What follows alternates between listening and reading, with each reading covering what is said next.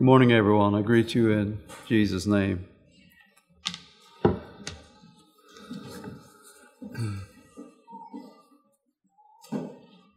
The message this morning is not constructed quite like my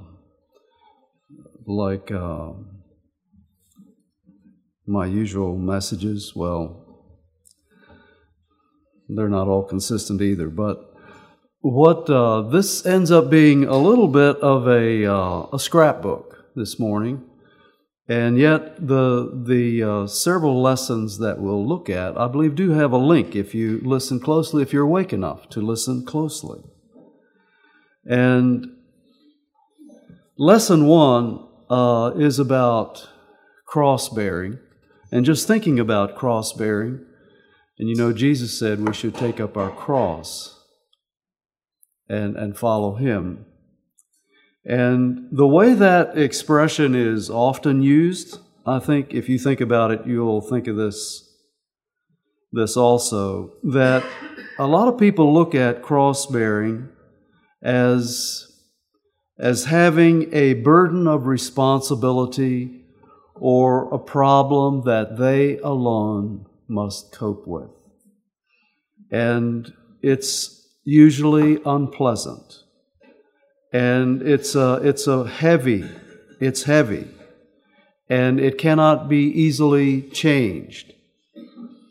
And maybe it's a handicap, or maybe it's like my dad could say with his sight, or that's a cross that he must bear, or caring for someone with special needs that we're close to, and it just takes a lot of time and effort from the regular life that other people, everybody else is able to do.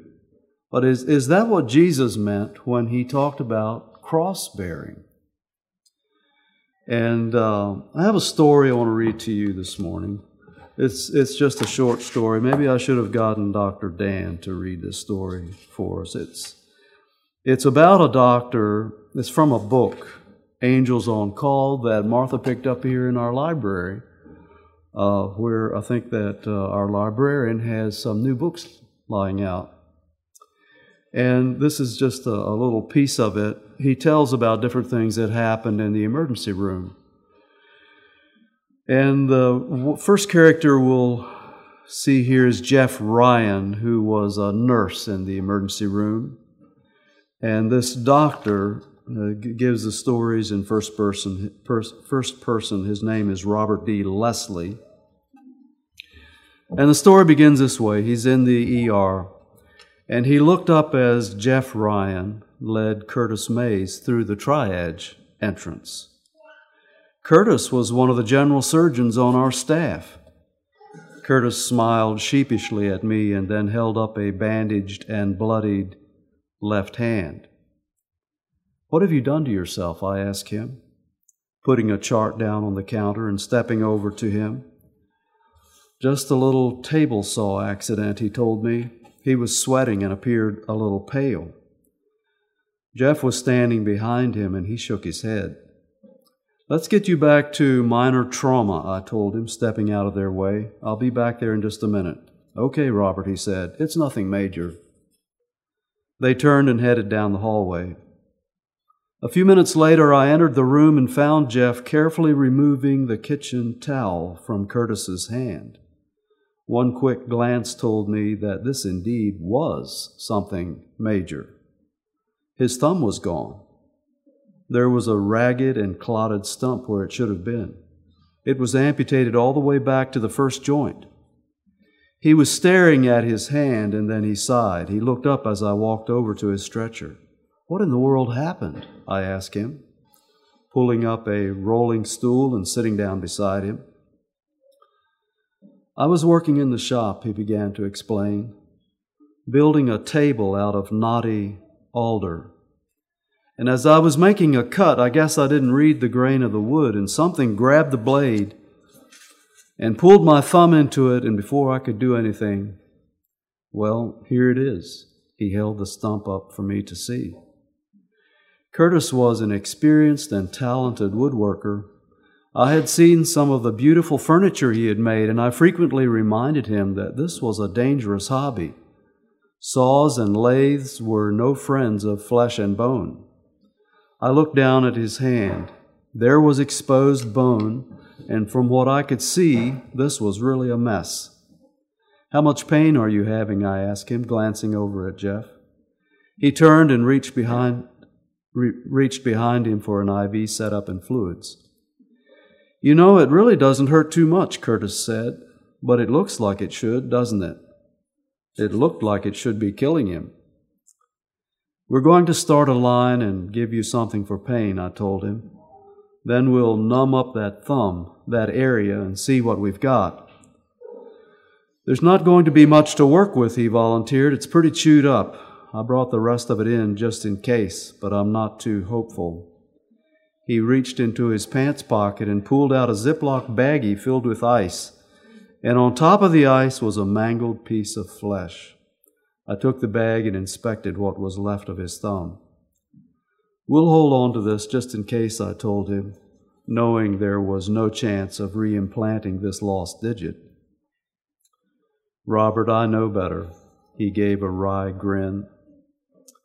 We got his IV going and gave him something for pain. An X-ray demonstrated the splintered end of the first metacarpal.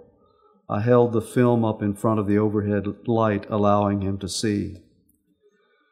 "What a mess," he sighed. "Who's on for ortho?" I told him and explained I had already given him a call, and the operating room crew had been called in and would be ready in about an hour.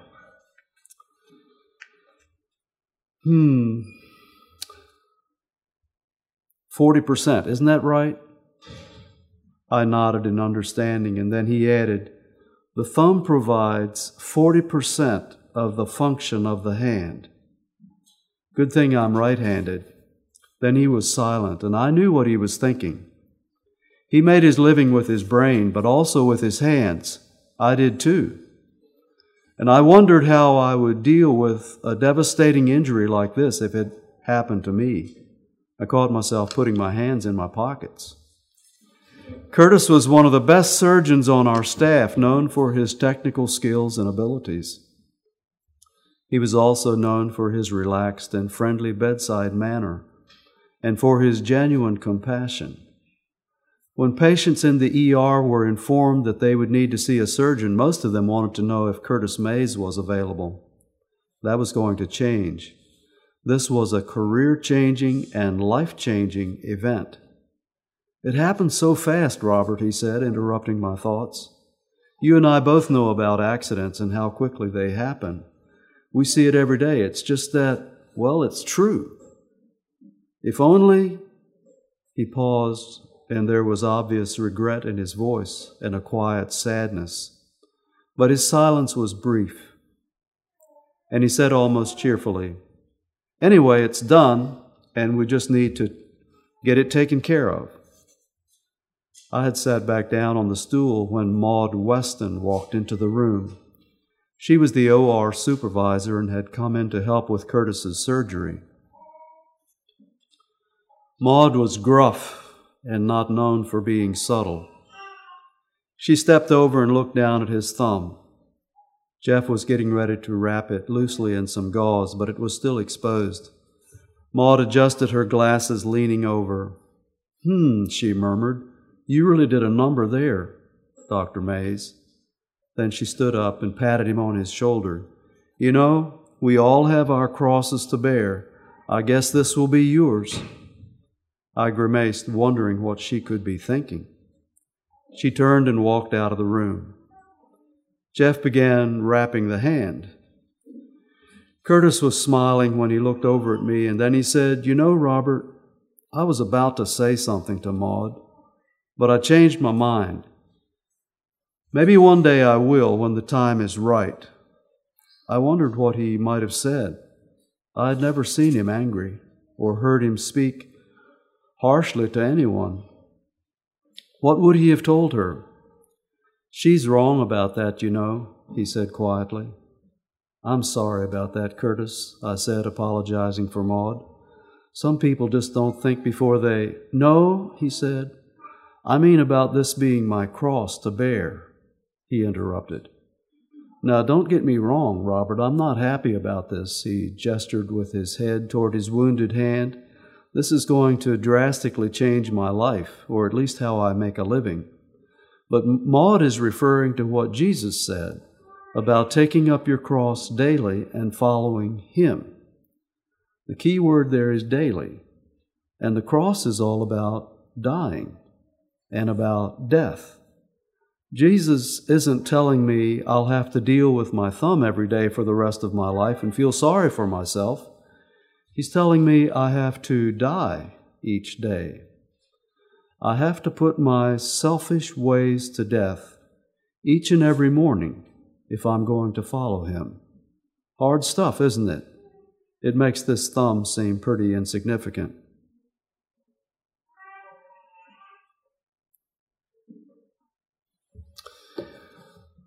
Let's look at the context there of what Jesus said in Matthew 16 about cross-bearing and taking up our cross and following Him.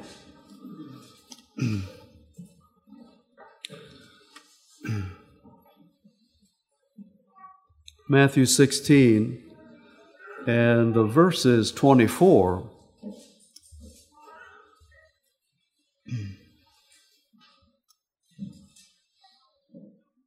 Then said Jesus unto His disciples, If any man will come after me, let him deny himself and take up his cross and follow me. That's what Jesus said. That's the whole verse.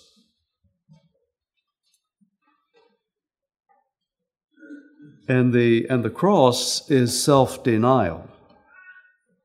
If any man will come after me, let him deny himself. You know, Paul had a thorn in the flesh. You remember how Paul had this thorn in the flesh that he wrote about in 2 Corinthians 12, and how it was a messenger of Satan to buffet him. God allowed it. God allowed Satan to attack him in this way, and lest Paul should be exalted above measure, it says. And Paul said that he asked God 3 times to be delivered from it, that it would depart from him. And God said, My grace is sufficient for thee, for my strength is made perfect in weakness.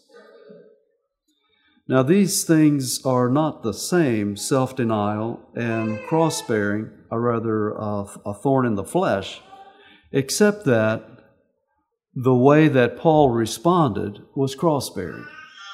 And the way that Christ calls us to live is cross-bearing, in that we deny ourselves and our selfish desires and our selfish ambitions and just to deny our selfishness that disregards others, that wants our way first, that wants our way above God's way and even above what God allows into our lives, even above the purposes that God has for us in what He allows for us to need to endure.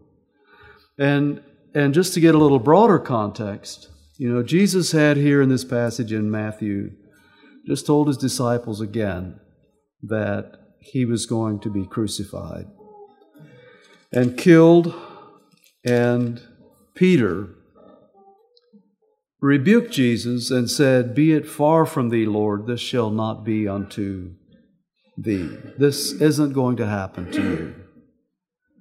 And Jesus said to Peter, Get thee behind me, Satan. Thou art an offense unto me, for thou savorest not the things that be of God, but those that be of men. Another translation I looked at this morning said, Thou savorest not the interests, God's interests, you know, God's thoughts and God's plans. But you're just looking at this as a man would look at it, and even a selfish man. And then Jesus followed that up by saying, If any man will come after me, let him deny himself and take up his cross and follow me.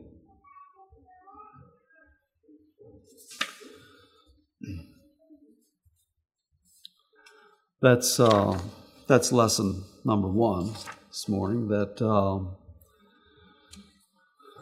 cross-bearing is self-denial, not just enduring something that is unpleasant.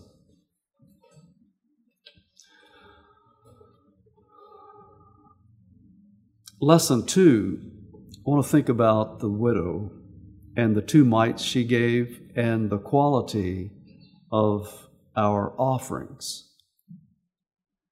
In Matthew 12, we see this little story, this incident that happened in Jesus' ministry where he and the disciples had entered the temple, and Jesus sat over near the treasury where he could see where people gave their offerings. This is in Mark 12, beginning at verse 41.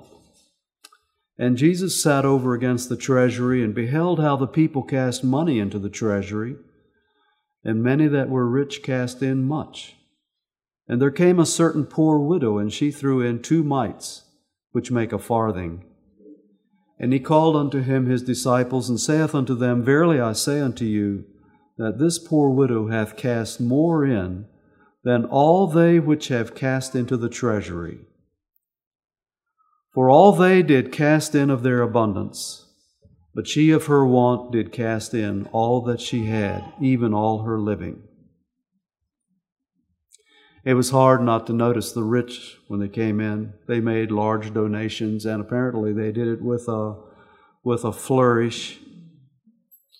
They enjoyed being, at least these, enjoyed being the center of attention. And then the widow comes in, no display, and with a simple earnestness, she drops in these 2 mites, about a penny.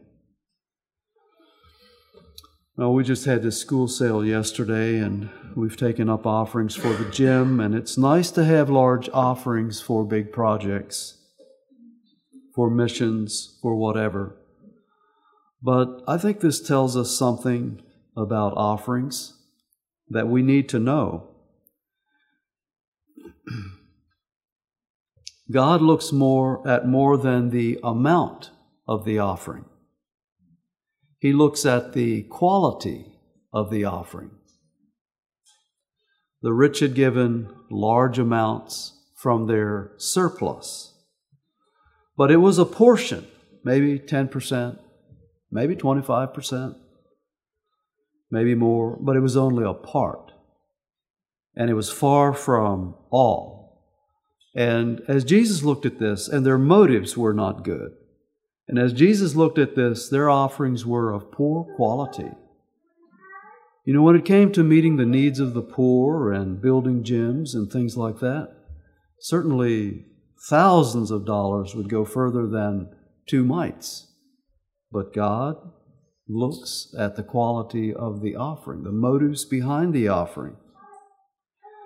Poor as this widow was, she had given all that she had. It's all yours, Lord, she said. It was a small amount, but it was a large proportion. It was 100%. And God saw that. And Jesus said that she gave more than all the rest. She put all on the altar.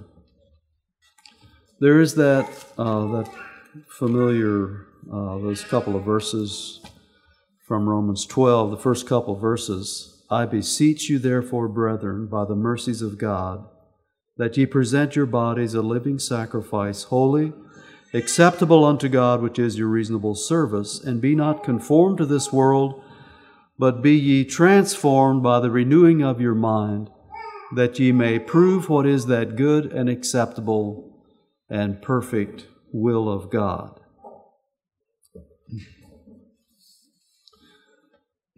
There's an order there in this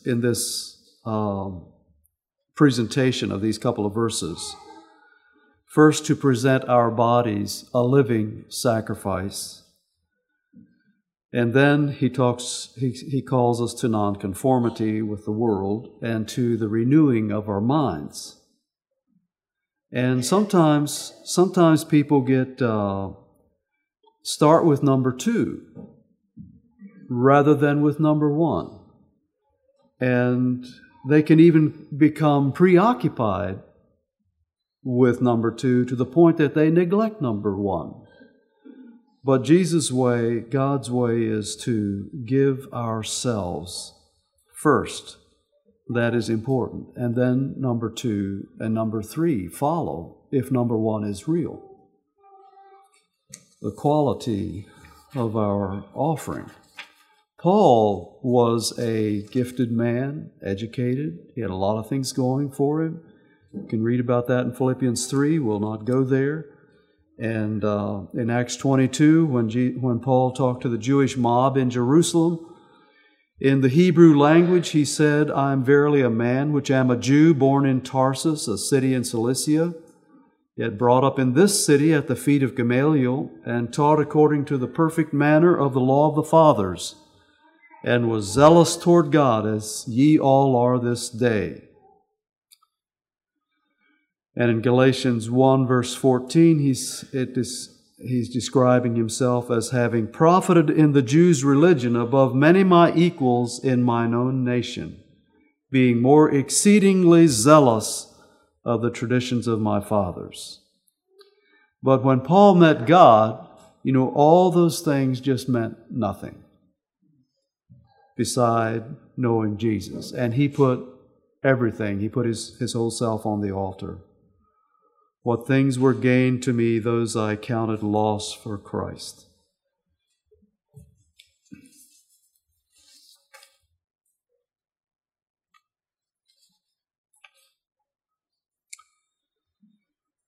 God did use Paul, and God used his gifts, but his usefulness for the kingdom began when he laid his life on the altar. The quality of his offering affected the quality of his usefulness.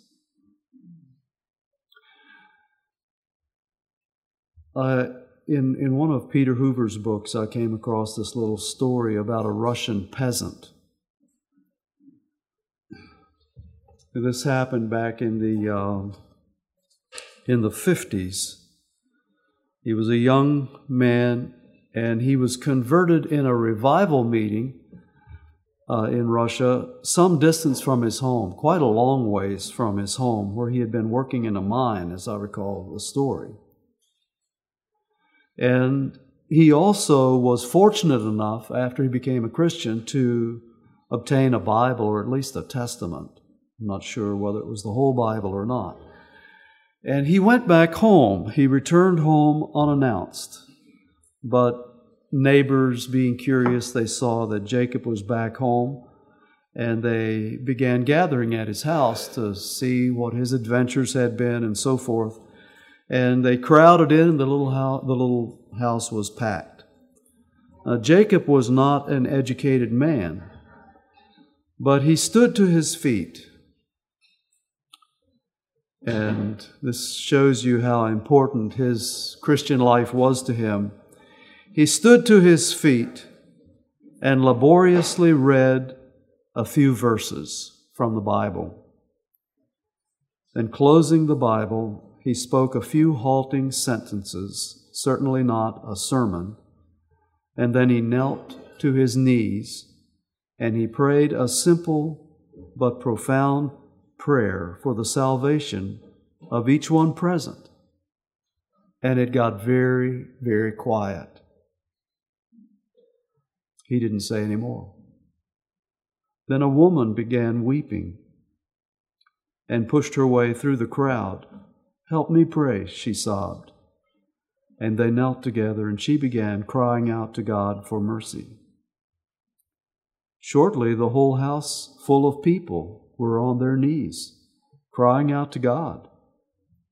Some went home and awakened other family members and said, "Come, the whole village is getting converted tonight."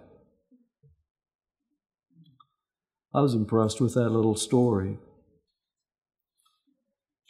And it has a lesson too, and that is that unless God's Spirit is in it, nothing of eternal significance will happen. And it takes more than speaking well, speaking eloquently to touch a person's heart for God. In fact, God can even use the testimony of a semi-illiterate saint, spoken in halting words, to do a great work. We want to remember that only God can touch a heart, and God can use even imperfect people to do His work when the quality of the offering is what it should be, all on the altar. That's lesson number 2, the quality of the offering. Lesson number 3.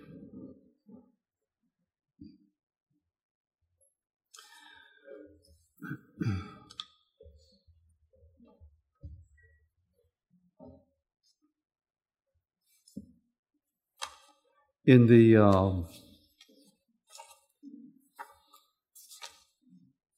you all know what the catacombs were.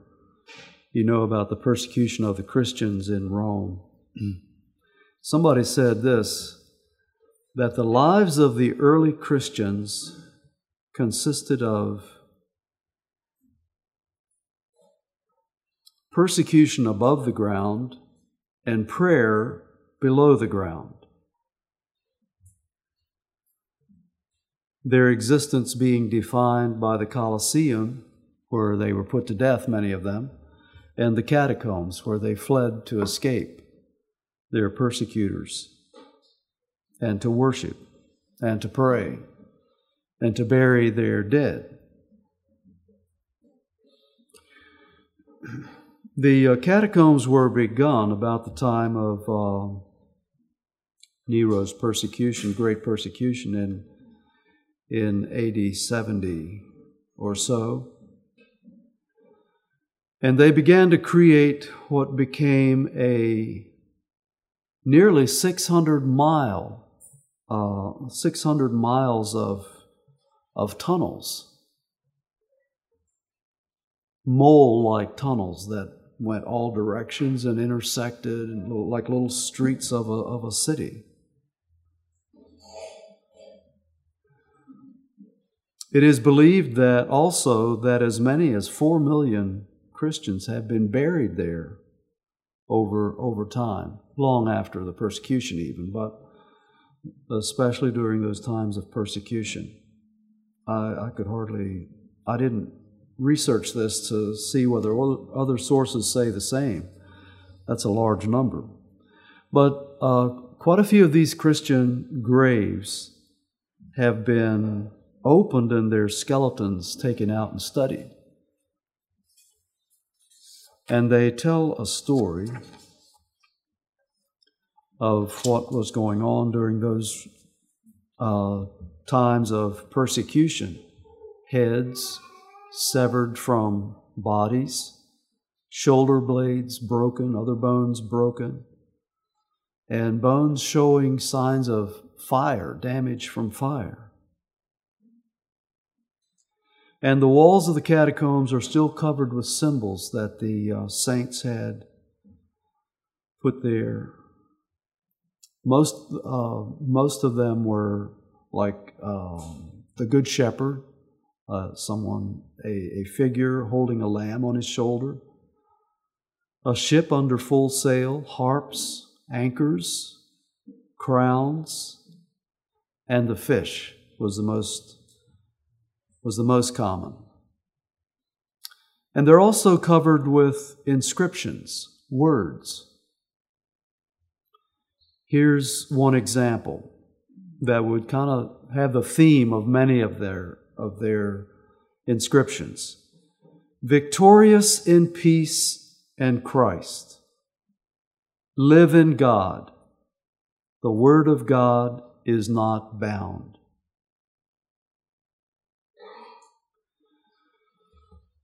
Now here's some examples of epitaphs, inscriptions that were put on tombs above the ground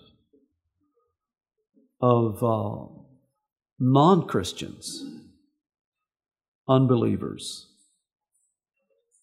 One of them says this: "Live for the present hour, since we are sure of nothing else. I lift my hands against the gods who took me away at the age of 20, though I had done no harm." Someone else obviously putting thoughts into the dead man's, imagining what he is thinking. Another one: "Once I was not, now I am not. I know nothing about it, and it is no concern of mine." "Traveler, curse me not as you pass, for I am in darkness and cannot answer."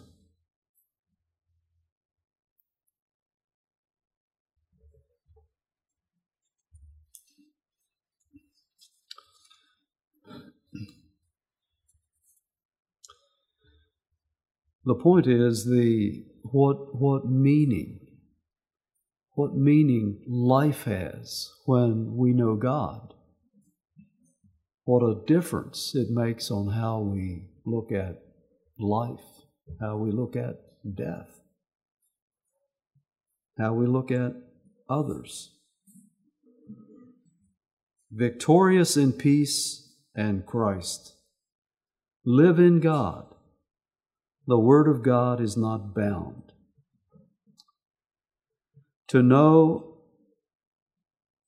the high and lofty one that inhabiteth eternity, whose name is holy, who dwells in the high and holy place, and with him also that is of a contrite and humble spirit, to revive the spirit of the humble, and to revive the heart of the contrite ones.